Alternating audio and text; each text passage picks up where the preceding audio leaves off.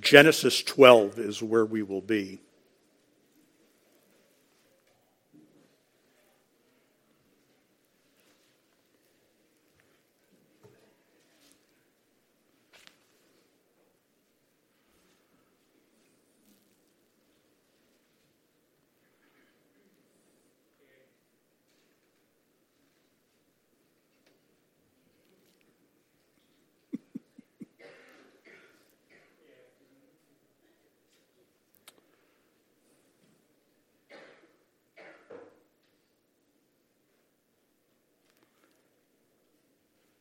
Let's pray. Good to have you here this morning. Father, thank you for who you are and what you have revealed to us about yourself and for all that you are doing in the world. And we pray, Father, always that we would have good understanding of the Bible so that we might use it properly. And we ask that help today in Jesus' name. Amen. Excuse me.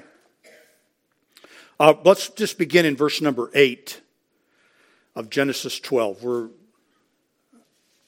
I've called the series Foundations. My original plan was to work through the first 11 chapters of Genesis, but we'll continue on a little bit into the life of Abraham. Haven't seen her come in yet, Rick, but I think it's entirely possible that she dropped you at the door and left.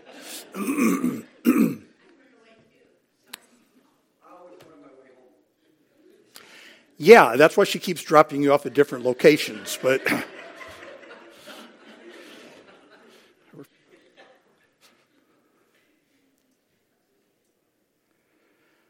all right, let's start verse number 8. And so anyway, the subject matter of verse number 8 is Abraham. And he removed from thence unto a mountain on the east of Bethel, and pitched his tent, having Bethel on the west and Ai on the east. And there he builded an altar unto the Lord, and called upon the name of the Lord. And Abram journeyed, going on still toward the south. And there was a famine in the land, and Abram went down to Egypt to sojourn there, for the famine was grievous in the land. And it came to pass, when he was come near to enter into Egypt, that he said unto Sarah his wife, Behold, now I know that thou art a fair woman to look upon. Therefore it shall come to pass, when the Egyptians shall see thee, that they shall say, This is his wife, and they will kill me. But they will save thee alive. Say, I pray thee, Thou art my sister, that it may be well with me for thy sake, and my soul shall live because of thee. And it come to pass that when Abram was come into Egypt, the Egyptians beheld the woman, that she was very fair. The princes also of Pharaoh saw her, and commended her before Pharaoh. And the woman was taken into Pharaoh's house. And he entreated Abram well for her sake, and he had sheep and oxen and he-asses, and men servants and maidservants, and she-asses and camels. And the Lord plagued Pharaoh and his house with great plagues because of Sarah, Abram's wife. And Pharaoh called Abram and said, What is this that thou hast done unto me? Why didst thou not tell me that she was thy wife? Why sayest thou, She is my sister? So I might have taken her to me to wife. Now therefore, behold thy wife, take her and go thy way. Pharaoh commanded his men concerning him, and they sent him away and his wife and all that he had.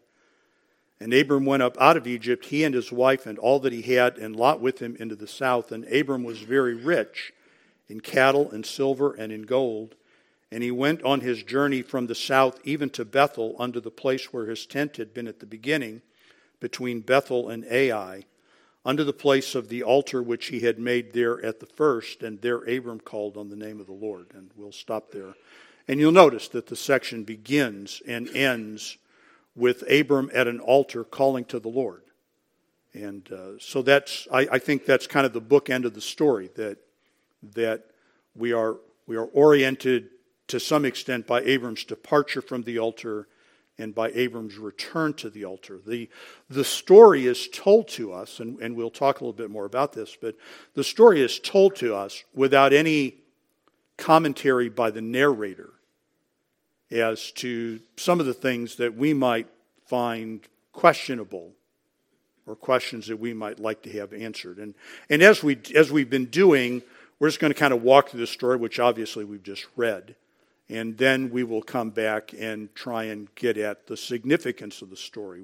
Why is this here, and what does it mean for us? So when we come into the story in verses 9 and 10, right, Abram has moved farther south into the promised land.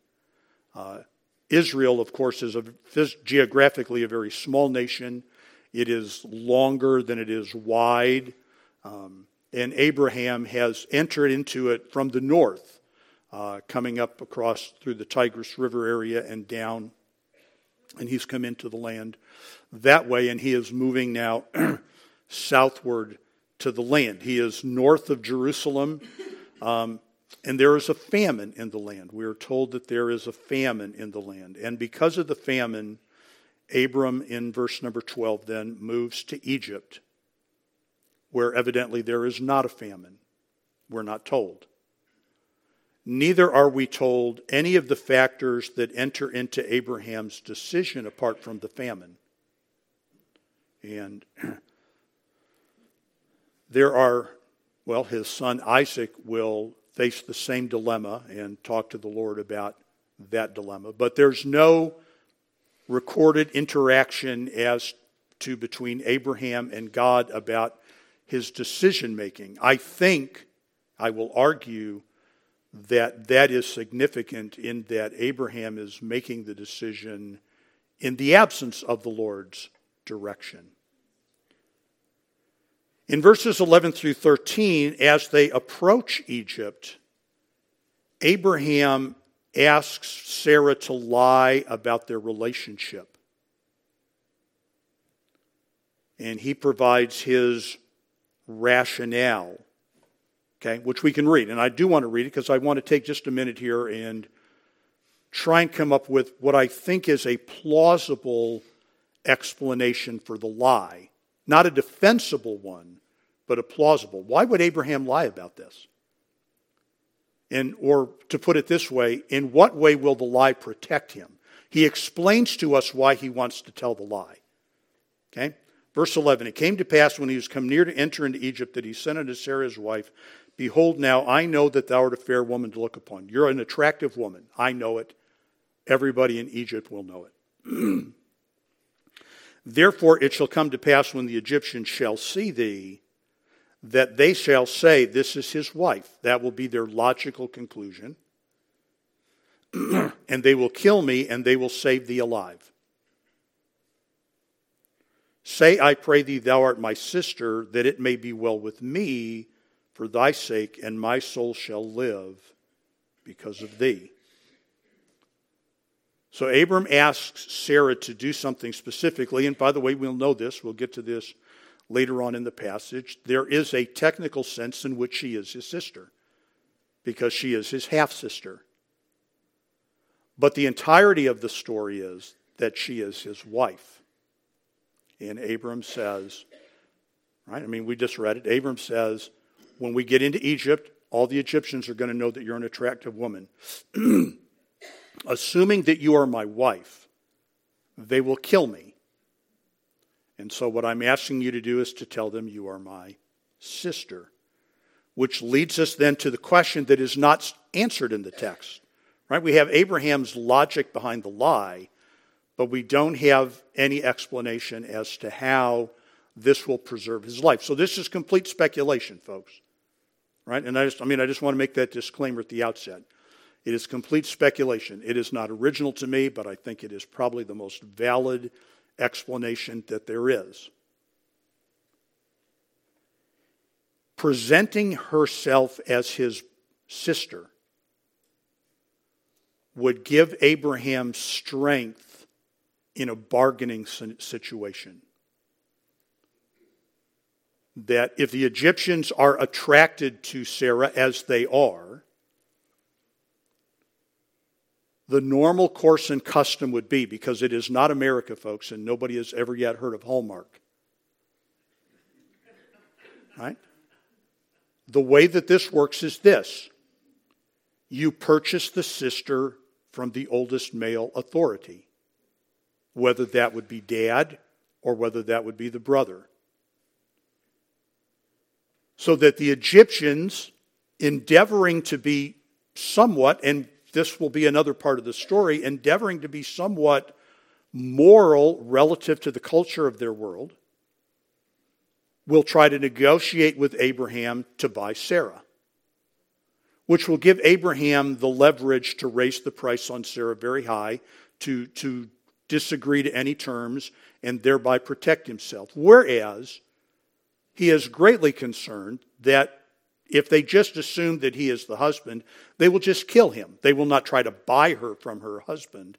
They will just kill the husband and take the wife. Now, again, that is pure speculation. That is not stated in the text of Scripture.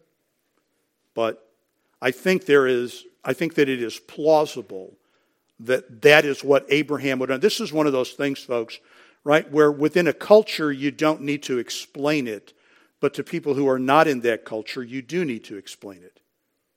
Because it's, right, I mean, in the strictest of homes in Christianity, young men secure the permission from dad to date and to marry. But in no part of our culture, American culture, rooted in Christianity, in no part of that do we purchase our wives. We just don't do that. That's just not a part of what we do. But it was part of Abraham's world. So anyway, that's just speculation. Don't know that, but I think that that's entirely plausible. The whole thing comes unraveled when Pharaoh enters into the picture. If my speculation is right, or even if it's not, Pharaoh is not in any way thinking about negotiating with anybody for a woman that he wants. His princes go, hey, there's a new attractive woman in town. And Pharaoh goes, I will take her. And so he does, and brings her into his home. To this extent, folks, right? If you look at verse number 16, and he entreated Abram well for her sake, and he had sheep and oxen and he-asses and men servants and maidservants and she-asses and camels, Pharaoh did do right by Abraham, as culture demanded. He enriched him greatly in exchange for his sister, which is what Pharaoh thinks that he's getting at this point in time. Right? So he's not going to negotiate and give Abraham the opportunity to go, no, we can't agree on terms. He just says, I'm Pharaoh, she's in my land, I'm taking her, here's what I give in exchange. And it was a lot. It was very generous. In verses 17 through 20, then God plagues Pharaoh. And somehow, and here's another one of those places where the narrator gives us no further insight. How does Pharaoh know that this is the Lord? And what are the nature of the plagues? I mean, Pharaoh is, beyond any shadow of a doubt, a religious man, but he is not a God-fearing man. He doesn't have any knowledge of Jehovah. But in verse number 17, it is Jehovah who is plaguing him. And the plagues are great, and the plagues are directly tied to Sarah, Abraham's wife. And the question that he poses, if you recall, folks, in verse number 9, verse number 18, we talked about this back when we talked about the incident with Cain, or with Ham and Noah. What is this that thou hast done unto me? That's the same construction that Noah knew what his son had done unto him. It doesn't necessarily imply a physical assault of some sort. What did you do? And so Pharaoh commands his men, verse number 20, concerning him, and they sent him away and his wife and all that he had. And from there Abraham returns to where he had begun,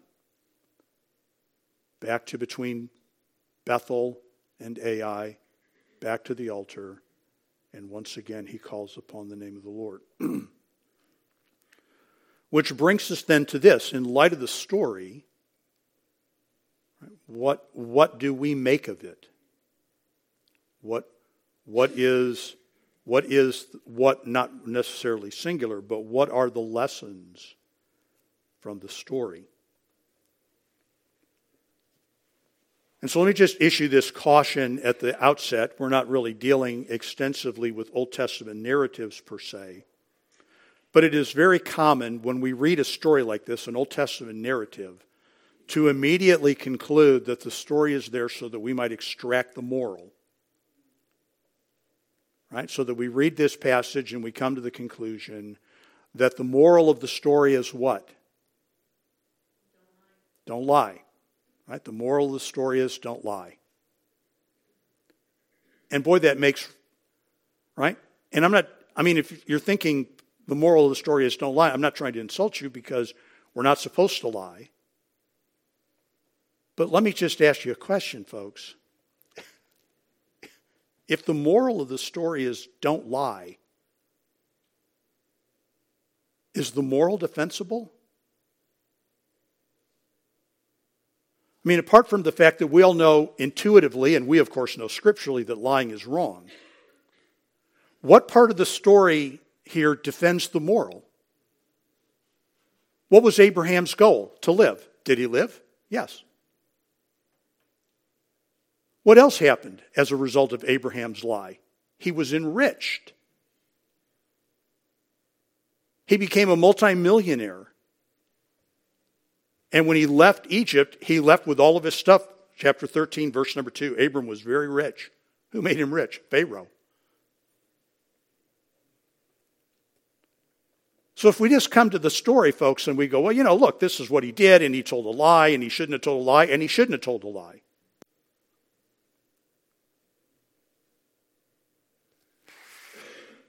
But let's just a second, sir. Let's think very carefully, right? Let's think very honestly with ourselves. Would we be in any way tempted if $10 million could come to us through the telling of a lie? Would we be tempted to lie for $10 million? I mean, I know we all know that lying is wrong. But we also know that God forgives wrongdoing, right? And $10 million is $10 million. Come on, we're human beings. And maybe you don't think like that, but I think like that.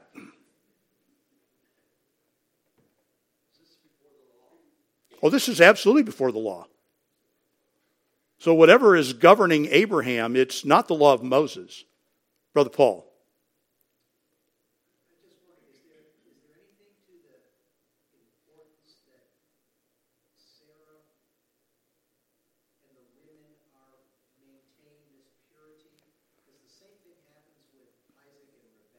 Yes.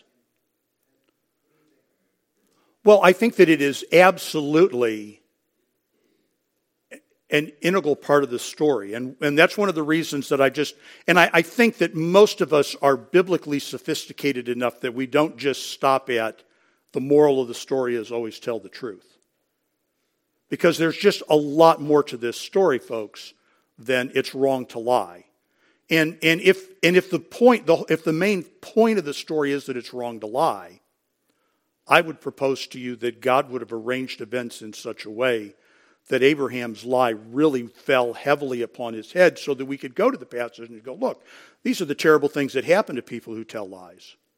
Instead, we're kind of left with, you really shouldn't tell a lie, but Abraham came out pretty good as a result of telling the lie. He achieved his main goal, which was to spare his life, and he was enriched in the process.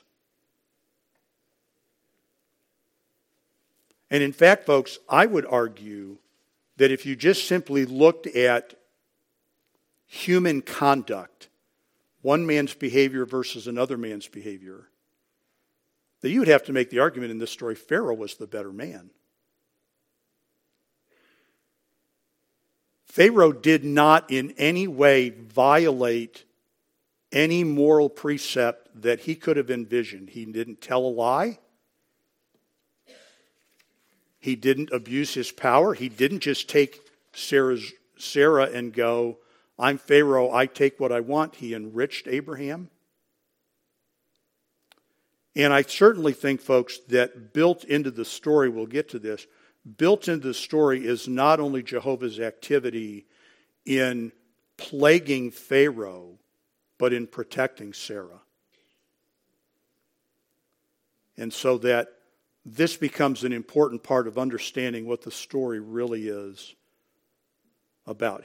So let me propose to you, more than we should always tell the truth, which we should. And I would add, if we're going to go down that road, and there's a legitimate biblical place to go down that road, we want to expand upon, you should always tell the truth, because there's more to the story than that.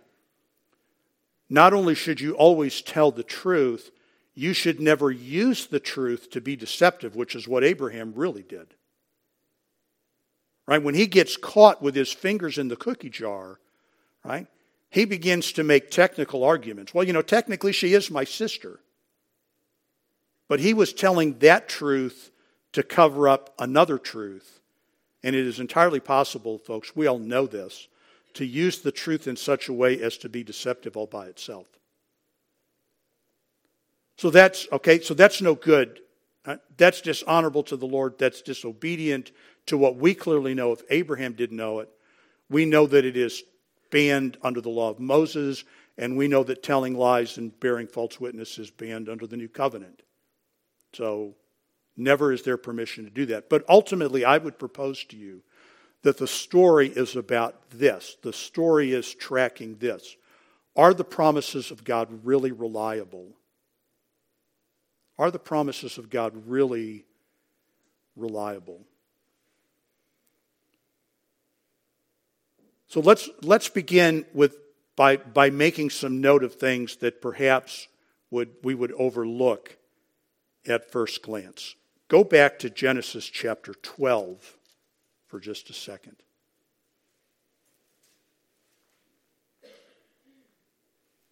I realize we're there, but early.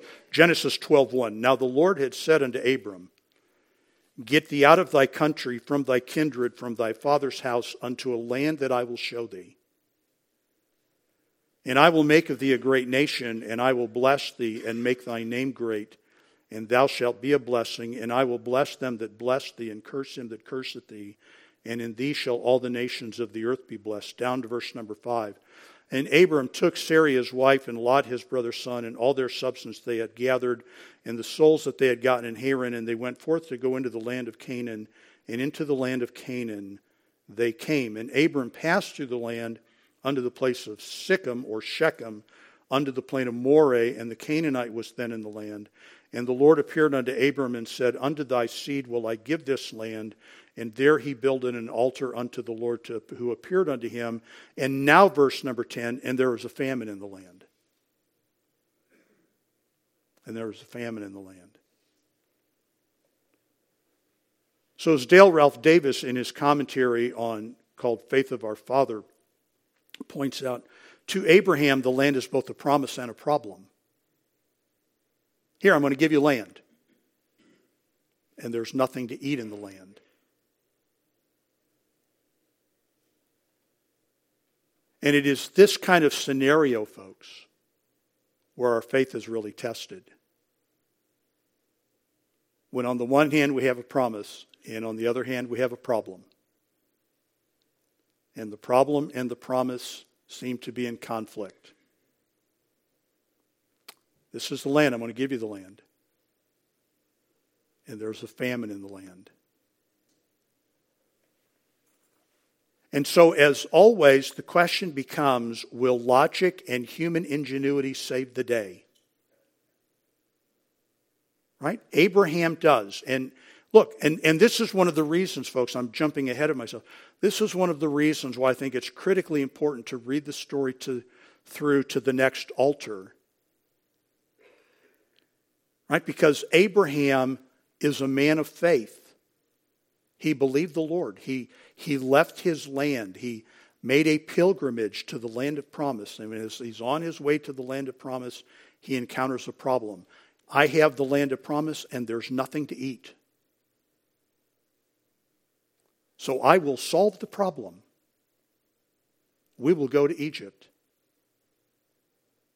And we will anticipate the problem in Egypt. And the problem in Egypt will be the Egyptians may want you. So we will concoct a story that is designed to be deceptive. And we will solve the problem. This is not the last time that Abram does this. But there is, folks, a sense in which it is a pattern, a template for us, that we frequently try to solve what we perceive to be the Lord's problems through human logic. Makes sense to me. Makes sense to me. Jump way ahead, if you would, please, to Genesis chapter 26.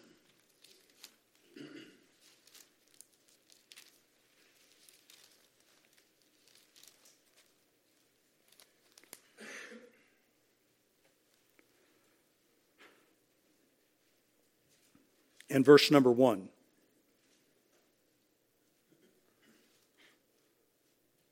And there was a famine in the land beside the first famine that was in the days of Abraham.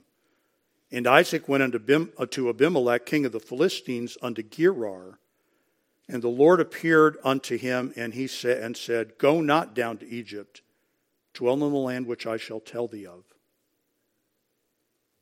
Now, the record doesn't say that Isaac sought the Lord, but the record does tell us that God intervened specifically before Isaac could make a bad decision there, which he did not do in this instance.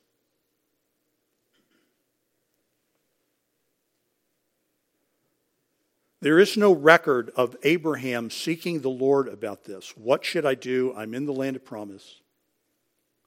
And there's nothing to eat in the land of promise. And it's a very bad famine. What direction would you give me? And you know, folks, it may well have been that the Lord sent him to Egypt. Right? He sent Jesus to Egypt. That's not the dilemma, right? The dilemma is not that he went to Egypt. The dilemma is, and again, the narrator, right, he just kind of maps it out for us, and he gives us two anchoring points. We begin with an altar, and we end with an altar, and we have Abram in between. Now, here's my proposition to you. In between, we have Abraham living as it is all too easy to live. As if going to church and worshiping is one thing, and navigating the difficulties of life is something completely different. So we'll go to church and we'll worship. And then when we leave the altar, right, and when we leave the altar, then we're kind of on our own to figure out life's problems. There are lots of people who live like that, folks. There are lots of people who live like that. Who find it very difficult to bring the God they worship into the life they live in a real and substantive way. It's really challenging. I'm not trying to beat anybody up. I'm just saying it's one of the difficulties that we face. We go through life, we face myriad decisions and dilemmas. We make hundreds, if not thousands, of decisions. And it's very easy to make them as if the Lord is at the altar and he isn't in any other place. Right? So one of the things that we learn, what does this event teach us about the promises of God, is that his promises often follow strange pathways. I'm going to show you land. I'm going to give you that land. I'm going to make you a great nation in the land. We go to the land and there's nothing to eat in the land. The promises problem.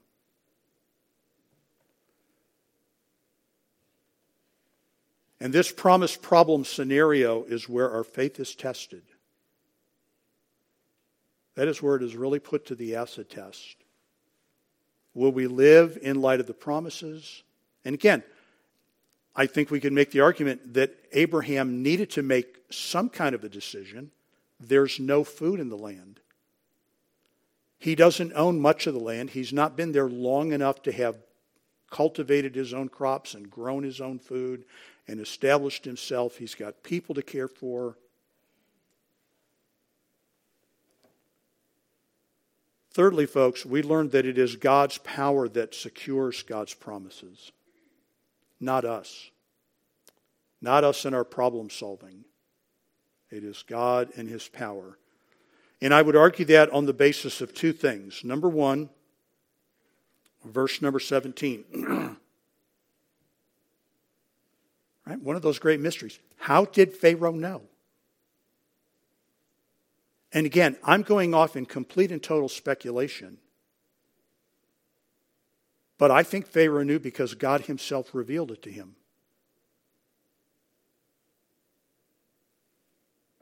I think God worked in such a way or spoke to Pharaoh in such a way that that there is absolutely no doubt in Pharaoh's mind.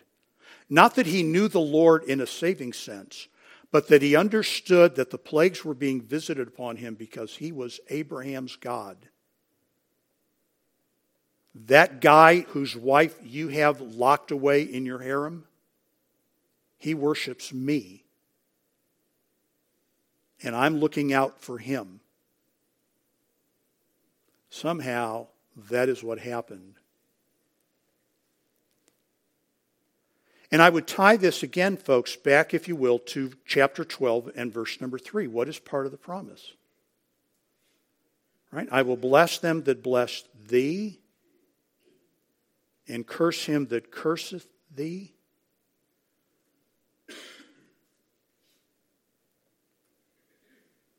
So that Abraham, in a very real way, becomes the pivot of cursing and blessing. And here is a man, right? He will make the same argument, the same argument we made repeatedly. I acted in the innocency and the integrity of my heart. I didn't do anything that anybody who knows Egypt knows I wouldn't have done.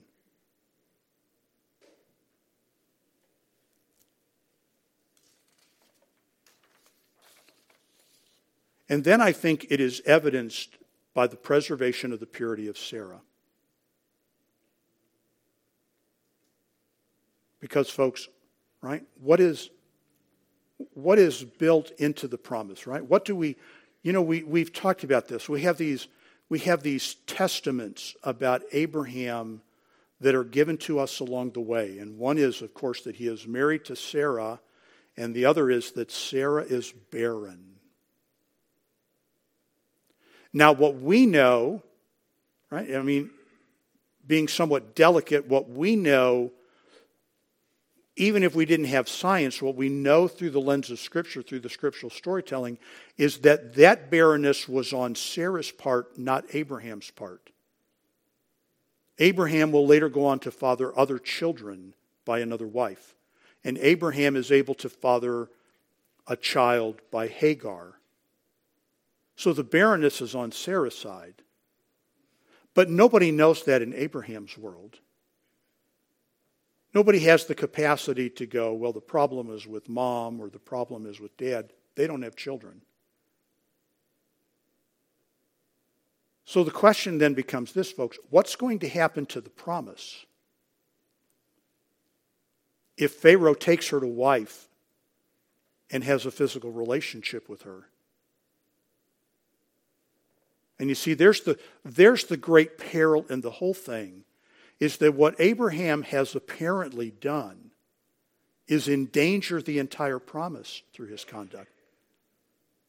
He's not just telling what some people might argue is a little white lie for the sake of self-preservation. What he is doing is jeopardizing the entire promise made to him in Genesis 12, 1 through 3. And who is going to rise up to remedy that? And the answer to that is the Lord. The Lord is going to secure his promise. And by the way, there are a number of, I mean not a lot, but there are several of these purity, morality, physical relationship questions that come up in the book of Genesis that always have to be viewed in light of the Abrahamic covenant. Right? That we're not just talking about a boy being attracted to a woman and there being some measure of immorality. We always have to read those stories and ask ourselves, what are the implications for the promise that God made for the promised seed? And it's going to be very difficult for there to be, right? I mean, We know, folks, again, because we live it in history on a day-to-day basis, and we read it in the text of the Scripture, that Abraham's two sons, Ishmael and Isaac, have created no end to the dilemmas of the world. What if there had been a third son? A child through Pharaoh. I mean, that just would have, and Abraham would not, of course, been the father to that, but Sarah would have a child. So there's all kinds of complications that are attached to this. And that's what the story really is about. It's about the promise of God. And the reality that sometimes human behaviors jeopardize the promise of God. But God will never allow his promises to be fully compromised. He will preserve his promise. He will always keep his word. Which brings me then to this. No excuse for Abraham. But I would suggest that chapter 13, verses 1 through 4, serve to remind us that people of faith, it's not an end simply because their faith lapses. That there is a remedy that is acceptable to the Lord. A remedy of repentance and forsaking our sin and seeking the Lord's forgiveness and receiving it. And so after this, Abram leaves Egypt. And he goes right back to the altar. And what does he do? He calls upon the name of the Lord. Now again, the narrator never tells us. I would not try to argue with this. But I would suspect that part of Abraham's formality, that's what's implied there in calling upon the Lord's name, the formality of his worship included some form of admission that he had done wrong in going to Egypt, that he had not handled that well. That would just be my speculation. And from this story, by the way, just to preview, because we're done very early, and so please credit me my time. All right? Right? The next story will present Abraham and his faith also tested in a much more positive light, which I think realistically, folks, tends to be, right? We wish it wasn't so, and growing in grace takes some of the rough edges off, but the people of God do tend to live, right? At times intermittently in apparent failure of God's promises, and at times in apparent obedience to God's promises. But that's another story. Okay, we're going to stop there. It is 10:40, so I got 5 minutes back. That brings my debt down to about 3 hours, but I will take it. We'll be back at 11 o'clock.